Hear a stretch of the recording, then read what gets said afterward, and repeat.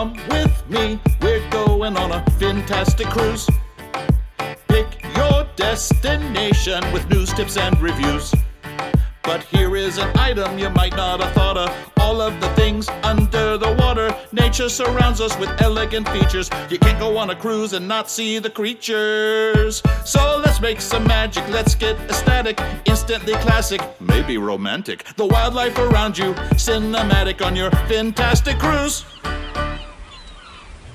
Bon Beanie, everybody. Welcome to another episode of Fantastic Cruising. I am Matt. And I'm Kimbra. And today we have a special guest that we're going to get to in just a few minutes. Before we do that, though, I want to let everybody know something I'm kind of doing that's different for right now, and it has to do with the Florida Aquarium. I don't usually talk too much about that, but right now, of course, the aquarium is closed, and so we are having these things called C-SPAN, and every Monday you can watch Mondays with Matt, where I draw an animal and talk about it. So head over to the Facebook page for the Florida Aquarium on Mondays and look for that. And also look for some videos I'm going to be releasing through the Florida Aquarium that are going to be doing drawings as well, but they're going to be featuring animals from the Galapagos Islands. Yeah, it's kind of cool. They should call it Mondays with Kimbra, and they should have Kimbra go on and do it. And draw? Yeah. I can suggest it. They'll say no. Oh. Have you seen my drawing, Matt? Look, everybody's an artist. That's what I'm going to say. Okay. But seriously, we hope everybody is doing well out there. Please be careful, stay healthy. We talked to Jonathan Bailey of the Photog Experience.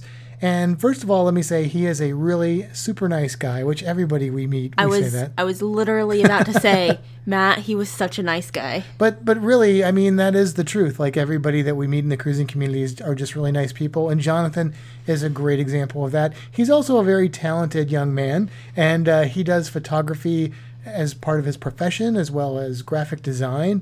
And because of his knowledge of photography, he has a cruise channel on YouTube, and he has a Facebook page.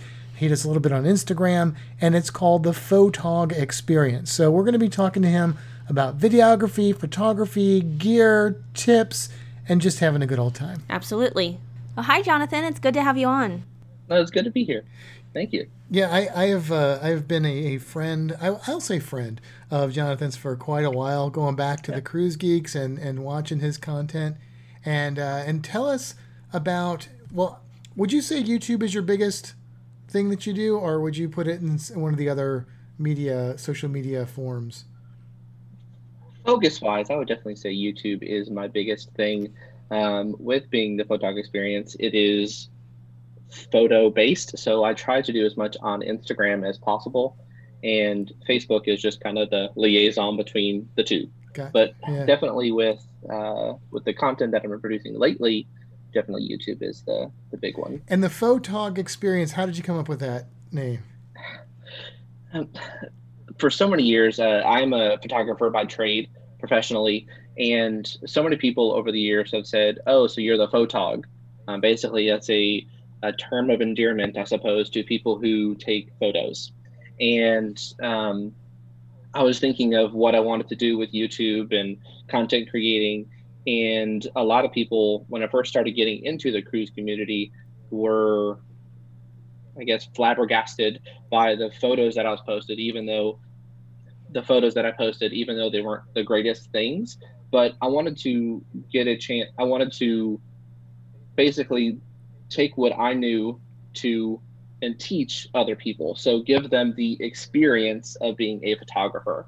So that's where the Photog Experience comes. So it's basically me giving tips and tricks to people to improve their photography. I can relate to that so well with the more of a visual art thing, like drawing and stuff, because, you're always your worst critic. So you say you put these photos up and they were like, man, they were all right. But everybody was like, woohoo. And sometimes exactly. I do that. I'll make a drawing. I'll be like doodling. Sometimes people are like, that's really awesome. And I'm like, this is terrible. But, there's like different levels, and we always judge ourselves the harshest. But the other thing that I can relate to is wanting to share what skills I have with people, and that's why I like to do drawing tutorials and that sort of things. And I like photography too. In fact, one of the reasons that I started kind of getting to know you was because I was really kind of into photography before I was into doing YouTube and podcast. And so there were lots of photography vlogs out there, but I was in this cruise community space. And so I was looking for people in the cruise community. And then all of a sudden you were making these, I remember it was like cell phone videos, like of you taking pictures and like I was like watching those like a college course, I was like trying to study. You were talking about, the ISO and all the different technical terms of photography. And I'm like just soaking it up, trying to figure out, wait, now I go out and try and do this myself. It doesn't look the same. So that's exactly. There's so much technical aspect to manual photography that's insane. Most people nowadays basically just kind of click a button, and they don't understand what ISO is or what aperture is or f-stop. And it can be extremely technical, but the cool thing about photography, it can be super automated as well. So you can teach an amateur or you can teach a professional photographer a wide array of things, and it's awesome. I love it. The other thing that the way I know that I am not a great photographer is I can go out and take really amazing pictures of like birds and alligators and stuff like that, and they come out amazing and they look really good, and I can tweak them a little bit in Lightroom or something. But then what happens is I get tasked to do something that's different, like take pictures inside the aquarium where I work. And it's like a dark place and everything's moving, and I end up with a bunch of like granulated, blurry pictures of fish or something like that. And that's when I realized I needed to go out of like auto and try and figure out, better lighting options and stuff like that. So that's where that technicality really shines. You can get those pictures that just the auto point and shoot isn't going to get it. Exactly. Manual, like when you get into a very low light situation like that, manual is the only way to go because you have control of your shutter speed. So when a photo is blurry, that is because your shutter speed is too slow. And so you have to kind of mess with the settings and mess with the ISO and things like that to where you can get the shutter speed just fast enough to where you don't get that motion blur. And that's where it gets really technical. And it's making sure, like professionally speaking, when I'm at work, I have very expensive equipment, but we have that because specifically we shoot in a lot of low light situations. And so we're able to get the expensive lenses and expensive glass to where we can bump up the ISO to where you don't see any noise whatsoever. And it's very technical, but it's awesome. And for those of you listening out there going, is this whole thing going to be about photography and videography? Look at it like this. If you're into taking pictures or shooting videos, even casually, you're probably going to pick up some good tips in this episode. And if you're not, then it's going to give you more appreciation and respect when you see those cruise vlogs out there and people are making amazing content in situations. And if you tried to film or video in that yourself without that knowledge, you'd end up with much different results. So I think that's something that I've found too. There's sometimes you think you got this beautiful shot, and then you go back and you watch it and you go, I messed that up. Or it wasn't in focus. Yes. Oh man. Yes. And that's why I focus when I do my YouTube videos. I actually primarily focus on mobile photography because most people have a smartphone, and with smartphones, you can be kind of as automated could be.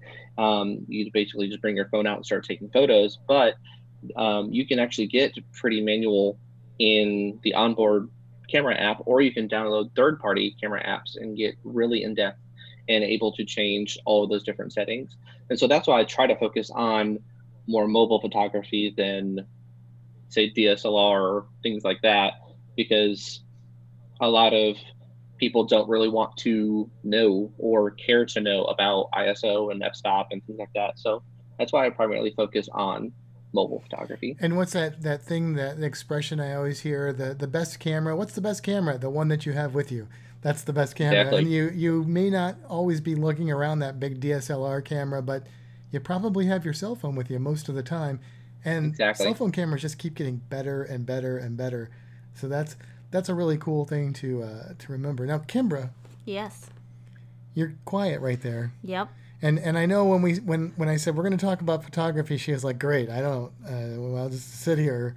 But you've been known to take a picture or two with your cell phone. I take some pictures with my phone. Yes. So tell us what are your experiences? What have they been like taking pictures like on a cruise ship or something with your cell phone? Have you had good luck with it, bad luck with it, mixed results? What's your Probably outcome? mixed results. It Yeah. depends on what I'm trying to take a picture of. Okay. So I know that you did some video with your phone underwater too. Yes. You put that in like a Ziploc bag and went underwater.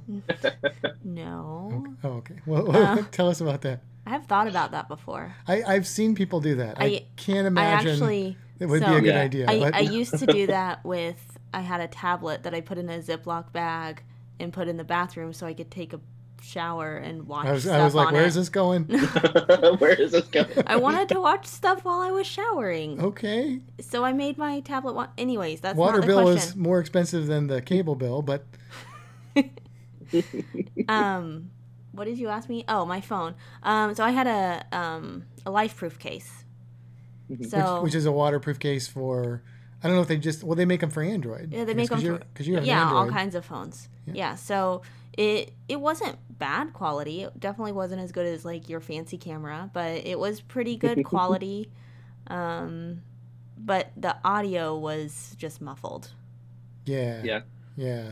That's a problem underwater with underwater photography. Well, videography, photography audio isn't really a factor, but with videography, audio is always an issue. Now, when you're underwater itself, you don't usually really care too much about it. Although I can tell you, some of the sounds I've heard from videoing while I'm snorkeling or scuba diving are quite frankly terrifying. And they're all from me. They're all me going. But it's a good way to maybe kind of judge how well you're breathing when you're doing these things. But then what I know is after that, like say we're using the GoPros or something, and we don't need the waterproof case, which is great. But you get out of the water and it's still muffled because there's water in there.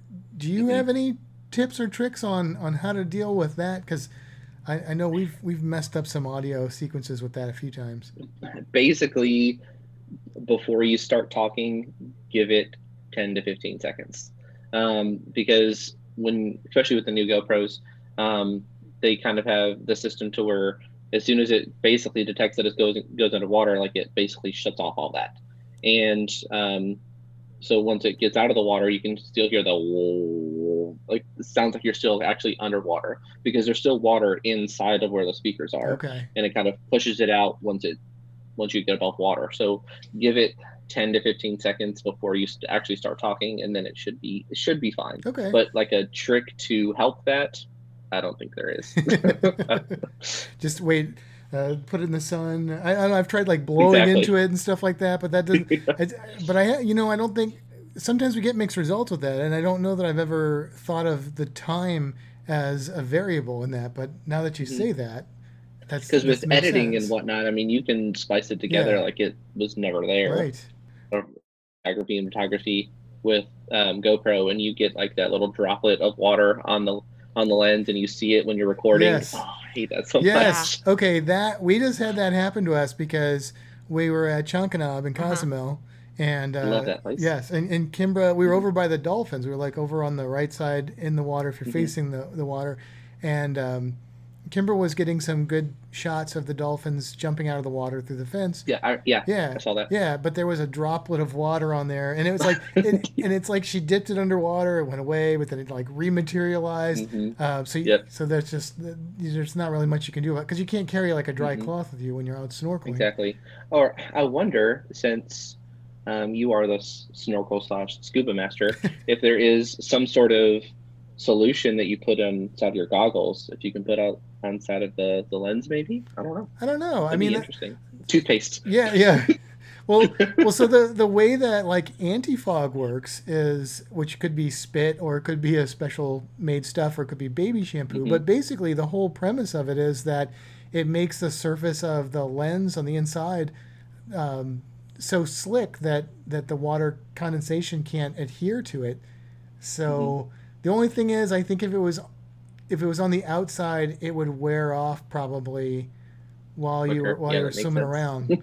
But I don't know. That is an interesting. We could try it. Yeah, we could try it and see. Once we're allowed to go to a spring again. Or what? Yeah. Right. Yeah. Right.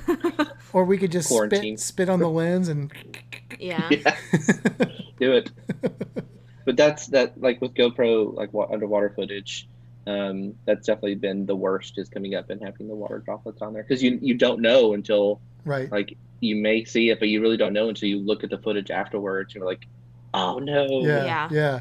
Or the other thing that I've encountered more than one time is I didn't realize I had a little bubble on the lens, like when I'm swimming underwater, and I get a bubble on there, and I get this really beautiful video, and then I get back and it's like a third of the screen is a bubble that was, like a millimeter. I've actually never noticed that before, but yeah, I can see that happening. Yeah. That stinks. I think it happens to me a lot because if I'm swimming down and then coming up there, I'm like generating bubbles and I'm swimming down. Mm-hmm. Now what I'll do is I get paranoid about it. So that one's easy to fix. I just have to remember to like take and just swipe my finger over the lens, and hopefully that'll catch any of those bubbles or anything like that.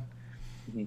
So let me ask you this. You're on a cruise, okay? What gear do you take with you for vlogging and photography on a normal Jonathan Bailey cruise? What's your gear bag? Typically just a GoPro and my phone. I've actually never taken my big DSLR on a cruise before. One, just because of the space. Like, it just takes up so much space, and I'd much rather take clothing, and so I can pack as little as possible. But basically, my phone, a Joby GorillaPod, my GoPro, and JAWS clamp. I don't know if you've ever heard of that, but it has a really long extension, and it's perfect for time lapses with GoPros, and that's pretty much about it. My last cruise, I did take in a microphone for my camera. I don't know for my phone. I don't know what happened, but the audio at the beginning of the day sounded horrible, so I never used it the rest of the time. So okay. I was like, nope.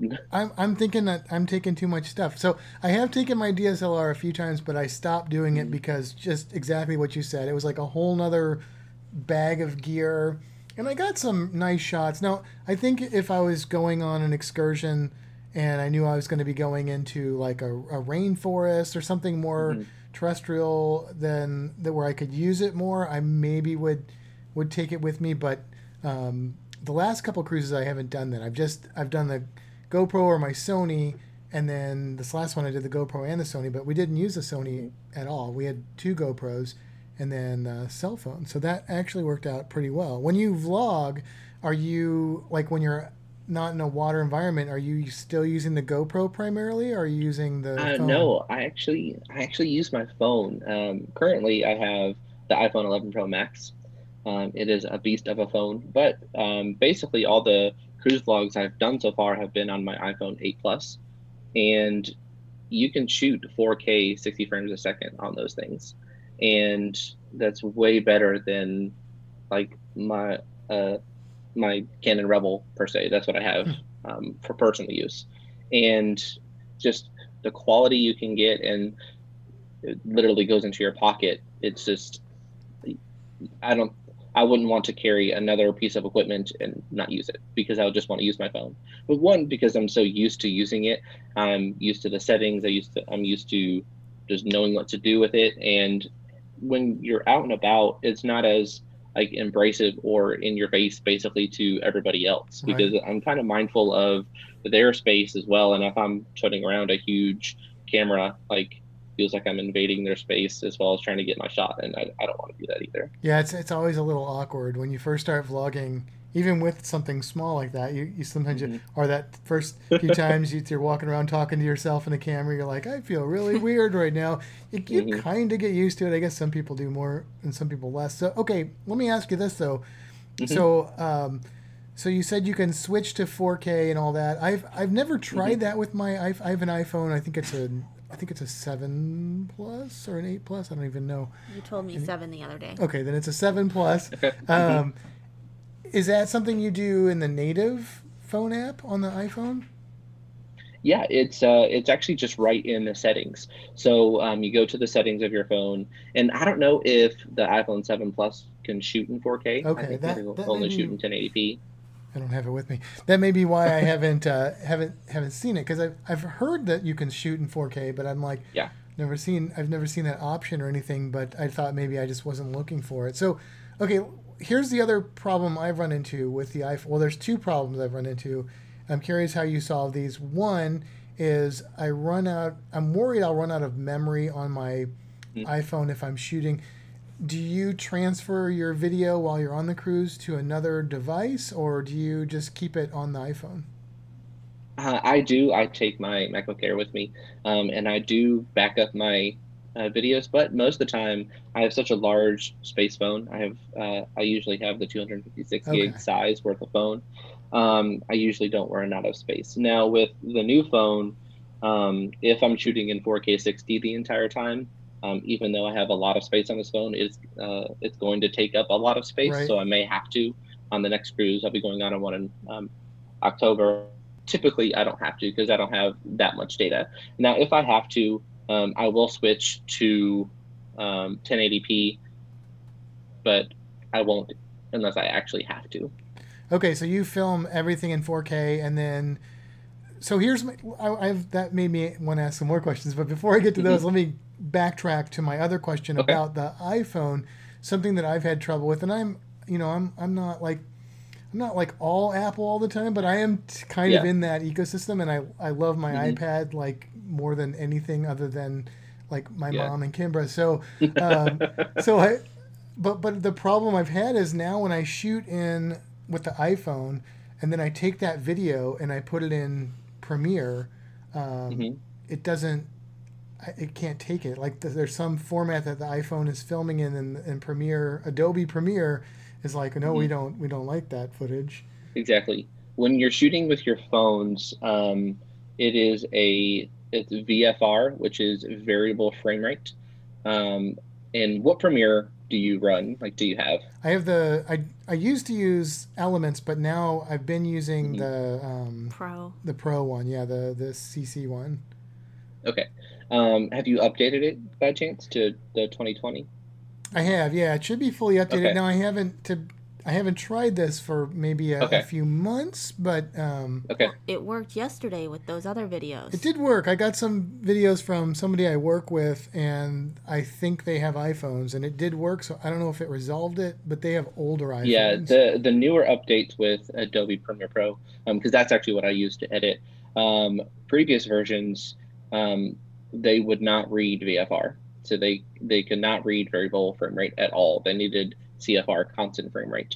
And when you're shooting with your phone, you say, yes, I'm shooting at 60 frames a second, but with it being VFR or variable, it changes. So it may not be 60 frames a second at all times. And so the older versions of Premiere actually wouldn't know how to read that.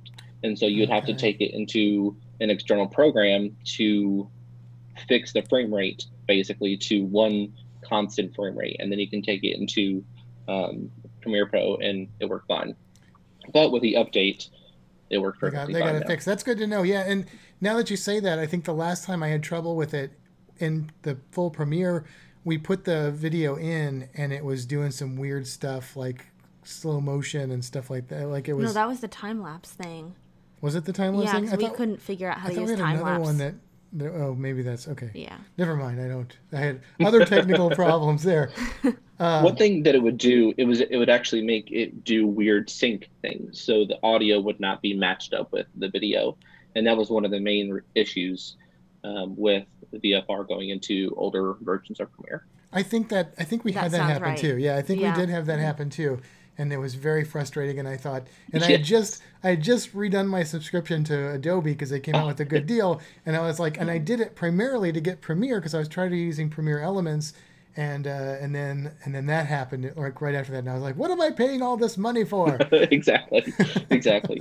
And Premiere Pro, like, it is a beast of a program. I use it all the time, but there are so many things that I don't know. Like, there's just so many different nuances to it, and like the people that are professionals in that I don't understand that. Right. No, it's insane. I can relate to that with Photoshop because that's used for a lot of digital art, and it's the same thing. Like I know how to do the digital art stuff in there, most of it, but there's like that's like a fraction of what the program can do. I feel like it's the same with what I do in Premiere, what we do in Premiere right now.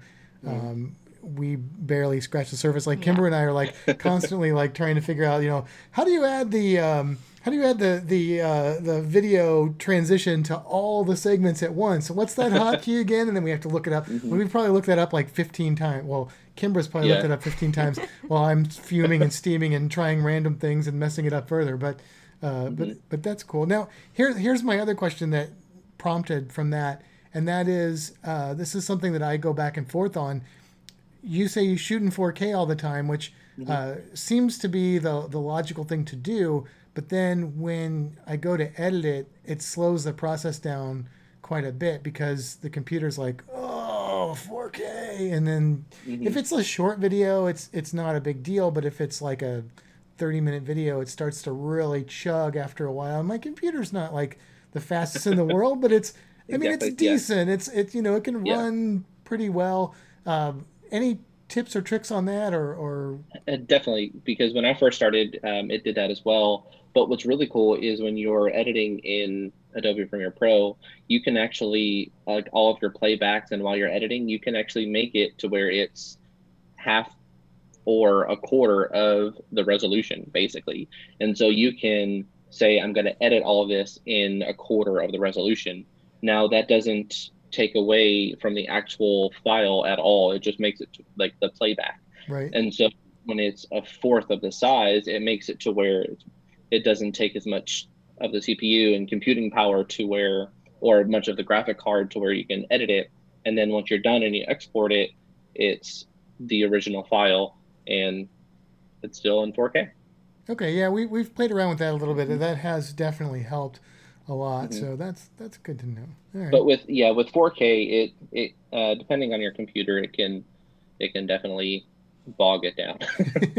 Now, when you output the video, when you export the video, do you export it as a 4K video that you put up on YouTube, or do you export it as, like, I know some people will put the 4K in, but then they'll actually export it at like 1080p, or they'll export it at 2.7 or whatever it is. I actually export it at 1080p. Okay. And most of the, like if I'm doing just like a talking video, I'll record in 24 frames a second, just because that's like the cinematic golden frames per second. And so even if I'm shooting in 60 frames a second with 4K on my phone, I always export it as 1080p at 24 frames a second. I know doing a lot of underwater footage, there's extra issues that you run into with the frames per second, and it looks like, even if you have this 4K video, sometimes it'll look like pixelated depending on how you do that and stuff. It's kind of weird. That's one of the things that we've been trying to kind of sort through and learn. And it's a problem I didn't used to have. So I think it's because I'm shooting in a higher resolution that I'm actually running into these issues, like more detail, but then it's messing it up. So that's interesting. Causing like flicker and weird things. Yeah, it's strange. Yeah, it's really strange. Odd. This last cruise that we went on, we tried to get more technical than ever, and we watched a lot of videos on underwater filming. Who's the guy that we watch? Is it Mick Burgess? I don't know what it is. I will look it up. It's anyway. He's in Hawaii. The poor guy lives in Hawaii and gets to film all the time. But he had some interesting things, and we did more, I guess you would say, manual videoing, in that we had Mick Bergsma. Yeah, great channel. Yeah.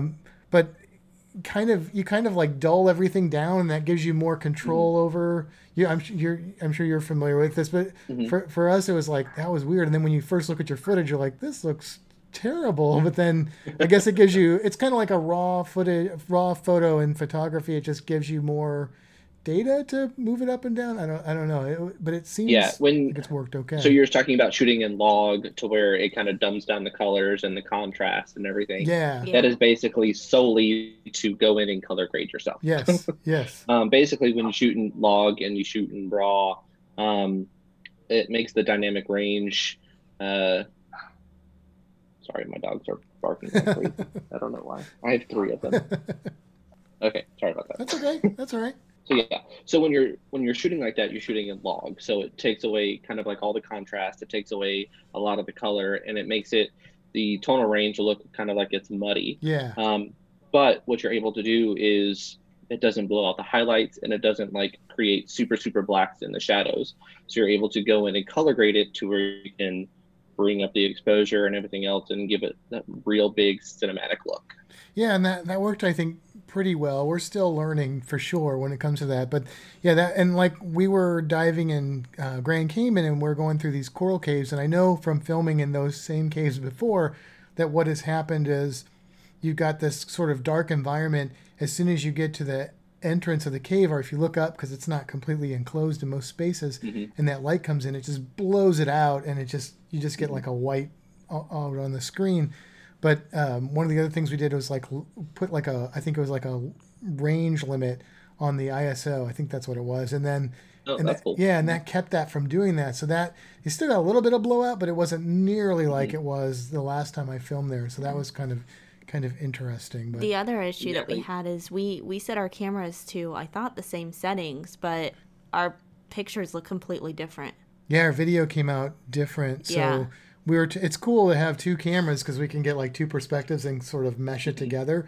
But yeah, they don't look the same, so we have to figure out what the deal was. I'm thinking we must have had one setting that was different or something. It was, yeah, mine was like way dull and yours was a little more blue. Yeah. Yeah. Yeah. So we'll have to see. I don't know. Can you adjust your white balance? Yes. And that could have been it. If it's a bluer tint, that is definitely a white balance thing.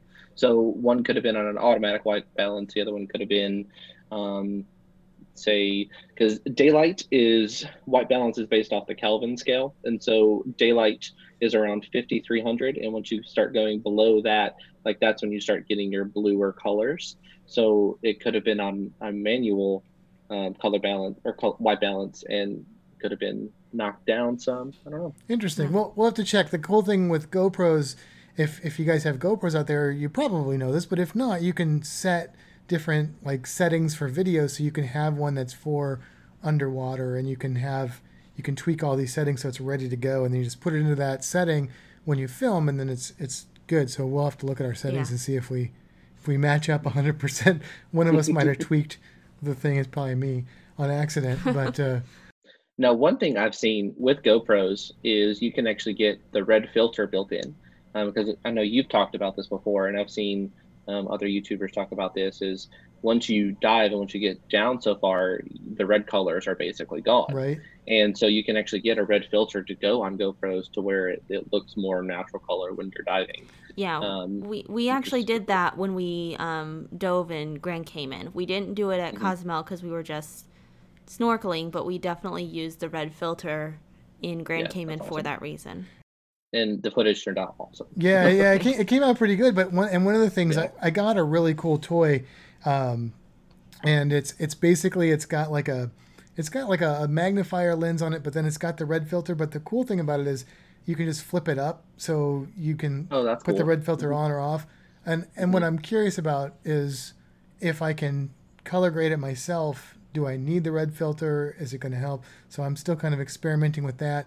It's hard to say. Still, we just need to go diving more. I know that's the way to solve that problem. But I know when snorkeling, it's an issue because when you go up with the red filter, then the world is pink all of a sudden. Exactly. So yeah, it's the balance of how deep can I go and still have the filter on before it starts looking really weird. Yeah.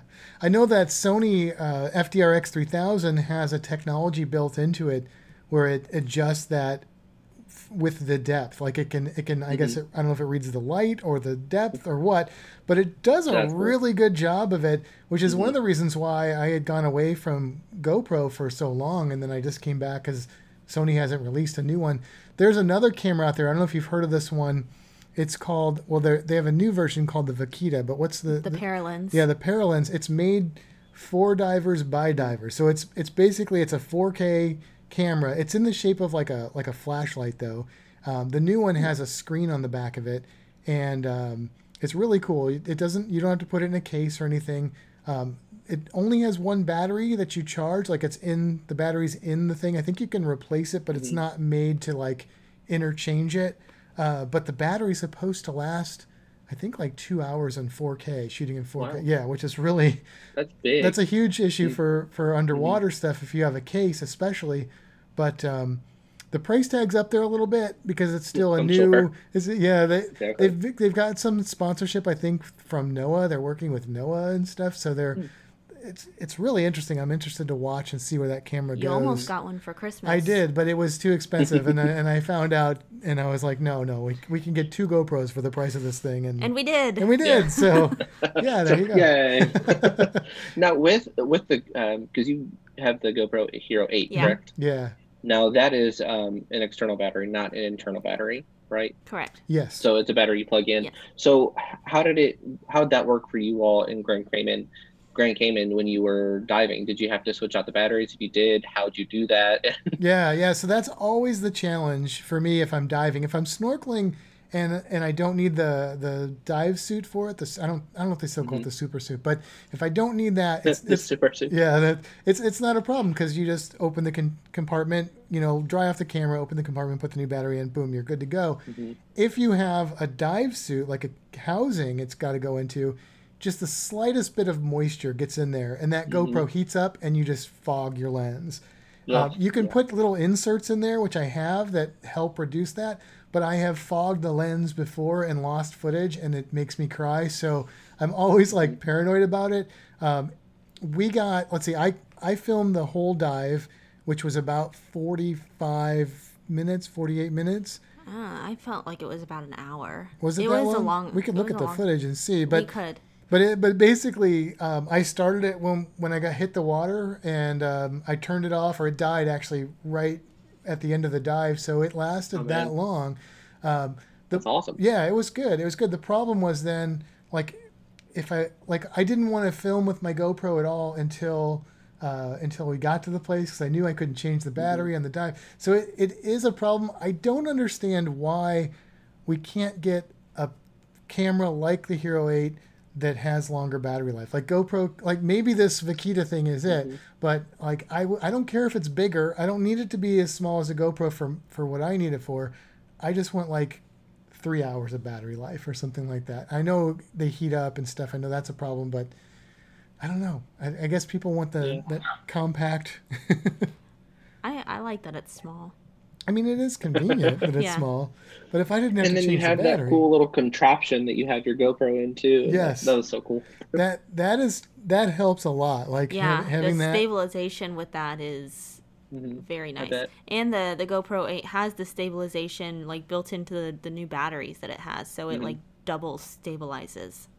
Yeah, I found some old footage that I used to just do photography, and I just use like an Olympus Tough point and shoot camera, and but I did a few videos, and I found some from like I think 2014 or something, and no stabilization on that. And looking at those videos, it's just like you almost get nauseous watching them. Exactly.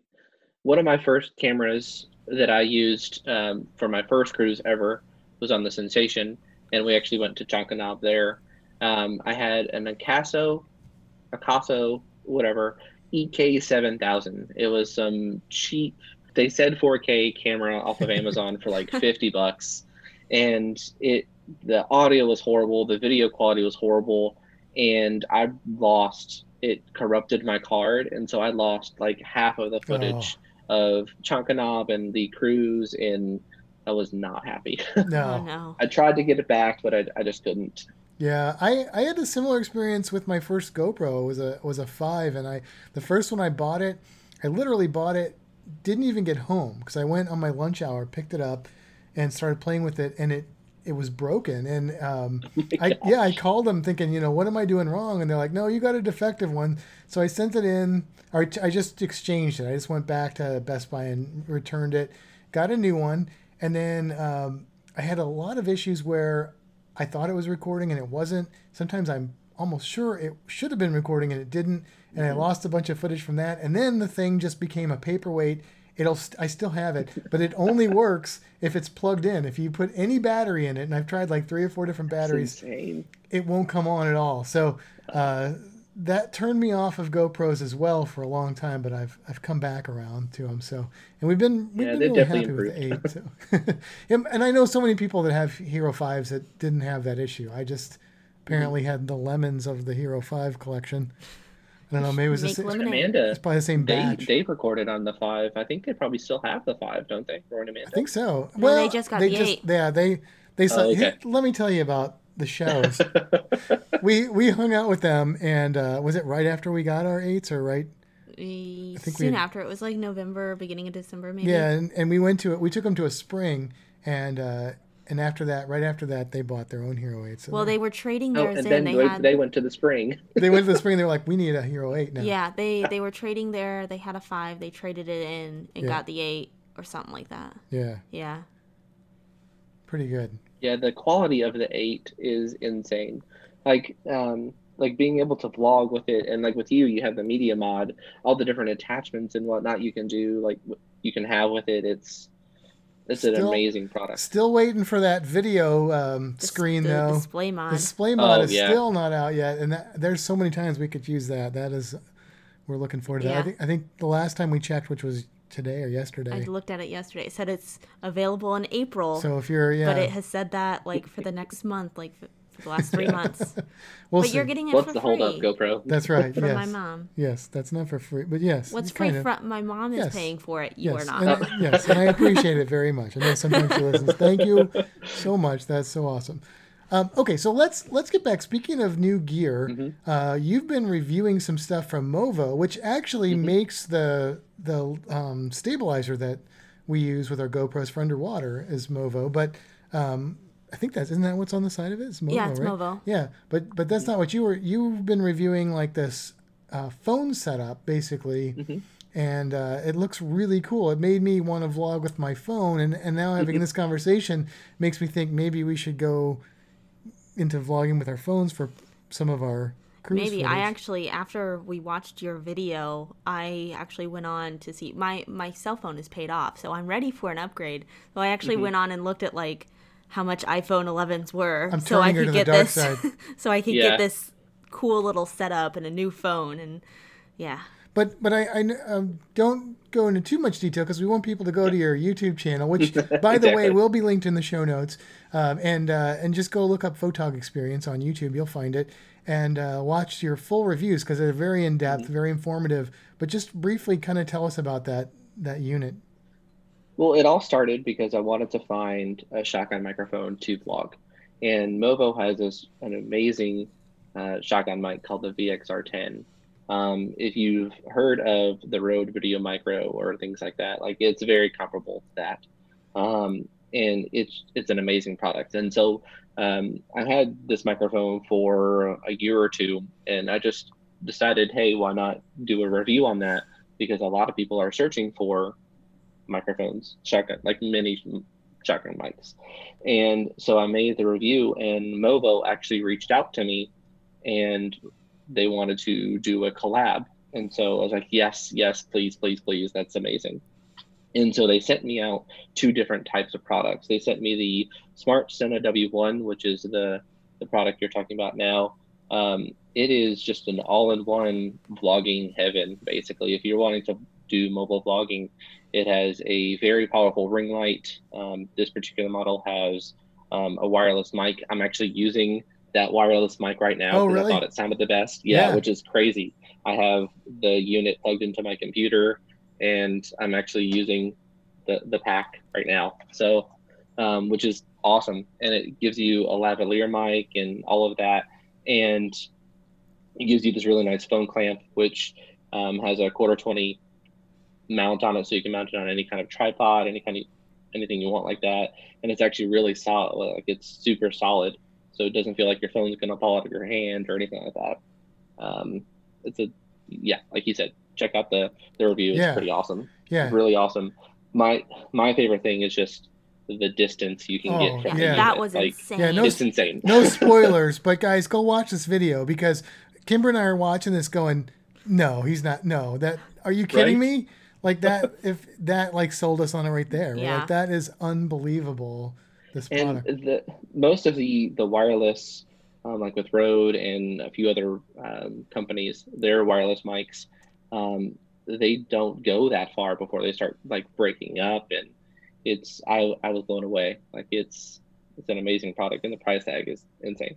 And then the other product they sent me, it's a way it's I don't want to say it like this, but it's kind of a dumbed down version. So basically, it's just your phone, just a clamp for your phone, and then they give you another of the VXR10s, like that's part of the package. And then they also put in a small little LED light, so it can virtually be a very nice vlogging setup as well. I haven't really tested that out much. That's going to be my next review. But everything that I've seen from Movo so far, it has been phenomenal. Like their quality of material and everything have been awesome. Well, we're not sponsored, but I will say that exactly the only not product, sponsored by Movo. The only product I've used are the stabilizers, and basically I had a stabilizer before. I think before Movo must have bought out this company, or they just changed it. The old one didn't have Movo on it, but they actually improved it, which is a pretty simple thing. It's just kind of two handles and a thing you put your GoPro on. But there were stupid little things about it when I first bought it, like the screws would rust, and they just made it like weird. Yeah, and they made it for underwater and saltwater. They put stainless steel stuff in there. It's a perfect solid little thing. Yeah, so check out Movo if you're looking for some good camera gear, and check out those videos. All right, so a lot of people are stuck inside right now, or maybe they can go out, like Kimber and I can go out like in our backyard area. This is a great time to develop skills and pick up that extra learning and stuff. Are there any tips or little experiments, exercises that you would say people could do with their cell phone or whatever, just to kind of learn some basic photography? Definitely. So what makes a different photo between an amateur and a pro is the way it looks. Basically, it's when you're working with images, it's all about the angles, it's all about what you see and everything. And a lot of times when you're just bringing up your phone and taking a photo from an amateur standpoint, it is basically just up, one shot, done. But to practice to get away from that is, say you see a tree, or like in my backyard, I have a shed, is try to take as many different photos of that one particular object as you can, from laying on the ground, from trying to get up above, from just all these different angles, and see how many different angles you can get of that one particular object. Say it's a lamp, or it's your computer, or whatever. And what that does is that makes you think, okay, well, I'm in this position, I can step over 2 feet this way, and it makes the shot more interesting. And so with practicing that, you can like muscle memory basically with your brain. If you're on a cruise or something like that, and you say you want to take a photo of the whale tail, like it's not just bam, done. Like you can actually, oh, well, if I step over this way, if I go underneath it or something, I can take a more interesting shot. Like doing something like that and taking multiple shots of the same thing will train your brain to look at something a more artistic way instead of just picking up your phone and shooting it. It's all about composition, is what you're talking about. Definitely. The rule of thirds and all these different things, and I can relate to that 100%, because there's so many times when I'll take 5 pictures of a bird, and then I get home and edit them, and they're the same picture 5 times. And I think if I would have moved over 1 foot, then that weed wouldn't have been in front of that bird's face. But that is a really good tip. And think of it this way too. Like, let me put my drawing painting spin on it. Think about some of your favorite artwork or things that really catch your eye or that you remember. It's not always the most realistic, photorealistic, Renaissance style. It's more about what is the picture of, and anybody can paint a picture of, a ship, but the one that's going to catch your eye is the one that has the interesting composition that exactly speaks to you in some way. And that's exactly the same thing in photography. That's what makes it an art form and not just a mechanical practice that you go through. It's the same with drawing, I think. And what you could do as well, I'm not very well versed in the Android world. I've been Team iPhone since like 2006. but you can do a lot of manual settings just in your onboard camera app. So mess with those, like try to set your exposure, or try to mess with your ISO or frame rate, and just learn it. If you want to use your phone as your camera or your video camera or anything like that, just take the time to learn what it does. Like panos, or panoramas, you can do that straight out of your phone, and a lot of people don't really realize just how powerful a pano or panorama photo can be. And anywhere I go, I always take a panorama photo, and like they're just so powerful because you get this real long photo of an area that you can't see just by the naked eye. Like it's just so wide.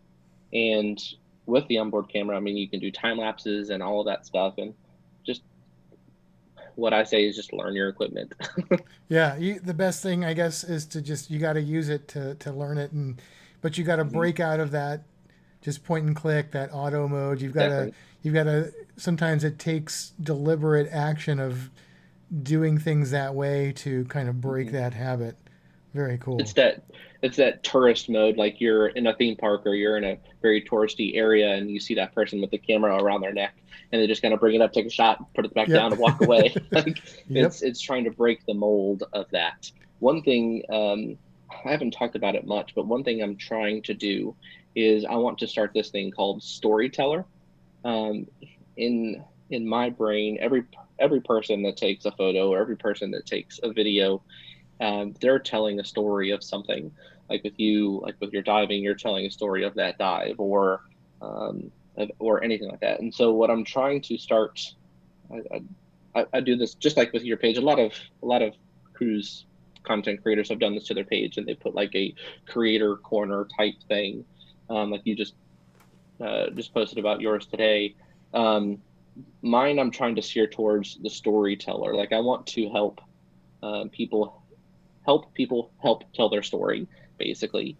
And that's kind of what I'm going for is, like you can take all these beautiful shots and you can take all these beautiful videos, but if it's not really telling a story, then what is it for, really? Right. And so, yeah, I'm super excited about that. Very cool. Well, speaking of that, where can people, tell everybody where can they find you? YouTube, go to YouTube, search Photog Experience. And you said also a little bit on Instagram. Yeah. My two primary focuses for social media is YouTube, which is the Photog Experience. And then it's basically the same on all platforms. So if you go to Instagram or Facebook, I have a Twitter, but I don't ever really use it. I've never been a good person with words. It's always, I let my photos kind of do the talking. So Instagram is perfect for that. So you can go there and look up the Photog Experience. And then I do have a Facebook page where I'm trying to build it up. There's not a lot of people there yet, but I'm trying to build it up to just get the kind of the storyteller thing going, and a way for people to come together and share their photos and videos and just have a fun time doing it. I love it. Well, thank you so much for joining us today, Jonathan. It's been a pleasure. It's nice to talk to you in person. Yeah, definitely. I think this is the first time we've ever talked in person, and it's exactly as I pictured it. So very cool. Exactly. But yeah, thank you so much for joining us. We got to meet up one of these days. Absolutely. Yeah, definitely. Yes. Yeah, that'd be awesome. Well, that was so much fun and just nice to talk to people like with a voice instead of being shut in all the time. So, Jonathan, thank you again for coming on. Why am I saying that? Yeah, but it was good to have him on. He was very nice, like we said before, and I actually learned some stuff from him. I was going to ask you, did you learn anything from that whole conversation? I did too. I did, yeah. Some of the stuff with Adobe Premiere was actually some of the stuff that we've struggled with, so that was good information.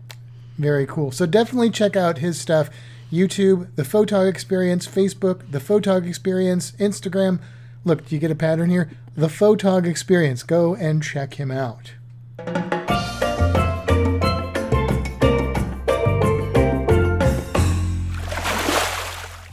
Well, you know what that sound means. What does it mean? I'm just kidding. Yeah. It means it's time to splash into the cruise creature. That's right. And since I'm doing the Galapagos series, I thought it'd be fun to do a Galapagos animal. That's a good idea. Which one did you pick? You can cruise to the Galapagos, you know that? In fact, I think that's the only way you can get there, is with a cruise. A small cruise, though. Well, let's do that. Let's do that for sure. Okay. I picked the marine iguana because that's the first one I'm going to be drawing. And they are also one of my favorite Galapagos animals, which is high praise because there are a lot of animals I really like on the Galapagos Islands. Let's talk a little bit about the Galapagos first. If you're not familiar, the Galapagos Islands are just off of the west coast of kind of northern South America. It's a small group of islands, an archipelago, and they are famous for having a very unique biodiversity there. So different types of living things.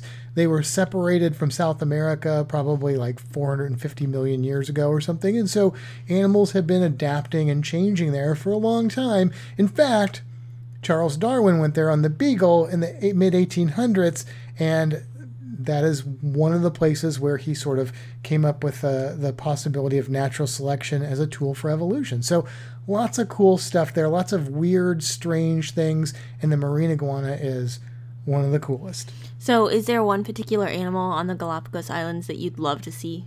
The marine iguana. That's the one? That's the one.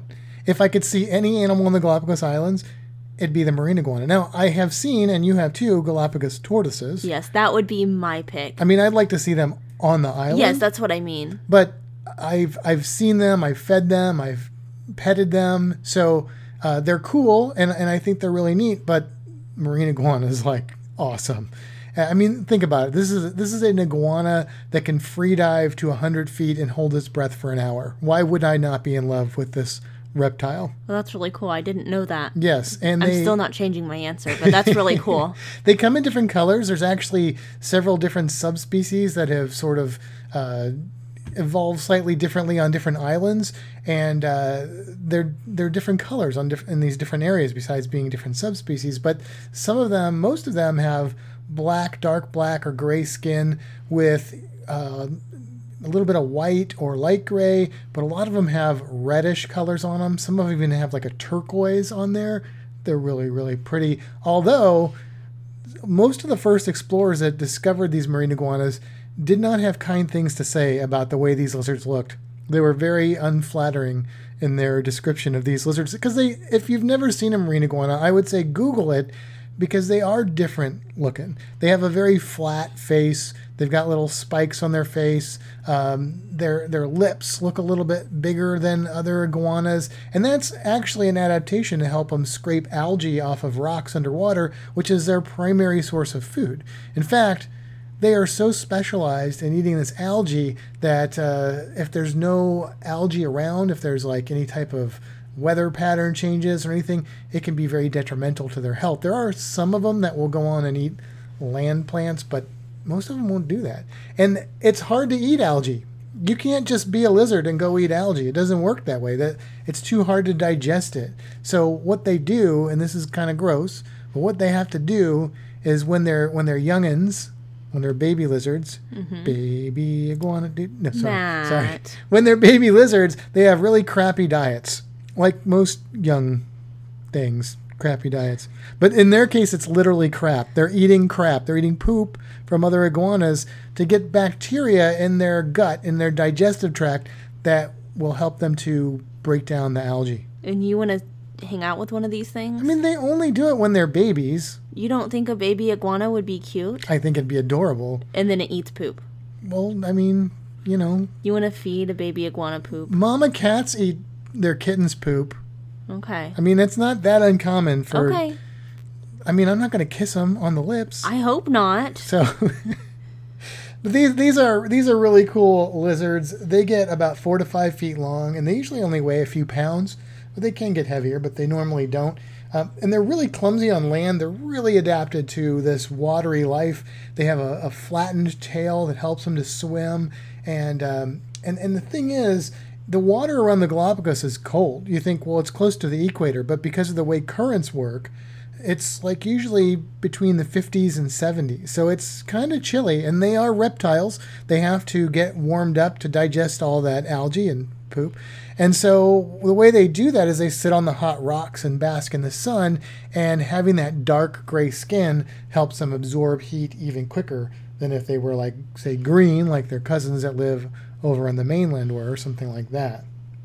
Now, another thing that they do that is kind of weird is because they are basically consuming a lot of salt, like way more than is recommended for their diet, you know, like they got to cut back on the sodium. They don't have to cut back on the sodium. They have a special gland that allows them to get the salt out of their blood. The salt goes into their blood and then it's excreted, and the way that they get rid of it is by sneezing. Ew. Yeah, they sneeze salt. That's funny. It is funny, actually. And so you'll see little salt crystals around their nose and stuff like that as well. But they are really, really cool lizards, cool animals, cool iguanas. And I don't know of any zoo or aquarium that has them. There may be one, but I don't know of it. And I have looked that keeps them, because I think it's just too difficult to keep them with their diet. Maybe somebody's doing it, but they would probably have to actually grow this algae for them. So I don't know. If any of you out there have ever seen marine iguanas in an aquarium or zoo, let me know. fantasticcruising@gmail.com. And don't forget to go over to the Florida Aquarium Facebook page and look for me and a video of me drawing and talking about the marine iguana. You'll know a lot of the information, but you'll learn a few things I didn't mention. So I just looked up the marine iguana, just because you told me to look it up. Yeah. Kind of. And I found a picture of one sneezing. Yeah, I mean that's what they do. I know. To be fair, other iguanas sort of do that too, but they don't go, oh yeah, that is I don't know how she just looked up marine iguana sneezing, or I looked up marine iguana and it was like the fourth picture on there. It looks like a wizard casting some sort of ice spraying spell from its nose. From its nose. I mean, it doesn't have a wand, so. Right. And also there's going to be a coloring sheet too. So you can find that on the Florida Aquarium website once the video's out. It won't be out at the time this is released. It'll be, I think, early next week. All right. Well, I think it's time to head for the horizon. And until next time, seize the day. Have a fantastic week, everybody.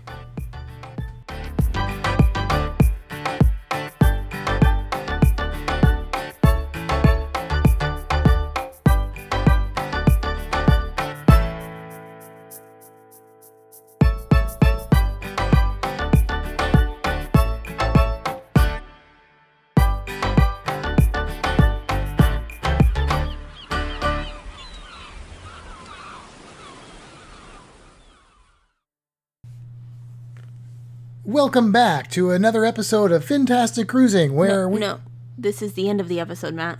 Oh, sorry, I was trying to get ahead of myself. Yeah, we're not there. No, but you know where we are. We're stuck at home like everybody else, and so we're trying some new things to get that social experience. And we use a platform called Zoom, which probably everybody is familiar with now. I don't know if everybody was familiar with that a few weeks ago, but they are now. That's how we talk to Jonathan, and we also use that. We got about 6 of our friends. Actually, I think it was more than 6 of our friends, but 6 different homes that got on Zoom with us, and we played a fun game of cruising Jeopardy. Yeah. That we created, and it worked out pretty well. The Jeopardy part worked out okay, but the experience was great. So we are looking to do more of those, maybe even increase the number of people we can get on there. I know Zoom can handle 100, but I don't know if we can. We'll see, because it's confusing when everybody's talking and stuff. So we have to figure all that out. But if you are interested in getting in on one of these sessions, hey, send us an email at fantasticcruising@gmail.com and let us know. We will also probably be saying things on the Facebook cruising community, Fantastic Cruising Community on Facebook. We'll probably be letting people know when we're doing stuff as well. But, if you want to increase your odds, send us that email. Yeah, absolutely. It was definitely a lot of fun, and hope to do more. And we had 2 creators on there with us, right? We did, yeah. And just by chance. We just said first 6 people, and we ended up with John Klekowski, and we also had Dave and Brandy. Yep. So that's like 3 people, but 2 people, kind of like. Well, It was Count Dave and actually Brandy as it was actually one. only Brandy for like the first half, That's and true. then Dave showed up. That's true. That's Yeah, true. so kind of 2.5. And Para DJ wanted to get in on it, but they just were They just missed a little it by too like late. a half hour. Shipshape with Ann and Steven wanted to get in on it, but I think Ann was driving home. So there's possibly going to be some other creators that join us as well, hopefully, and it could be a lot of fun. Yeah, definitely. Good way to be social without being Dangerous and stupid. Yeah, so social distancing. Yes. Socially distancing socially. Yeah. Yes.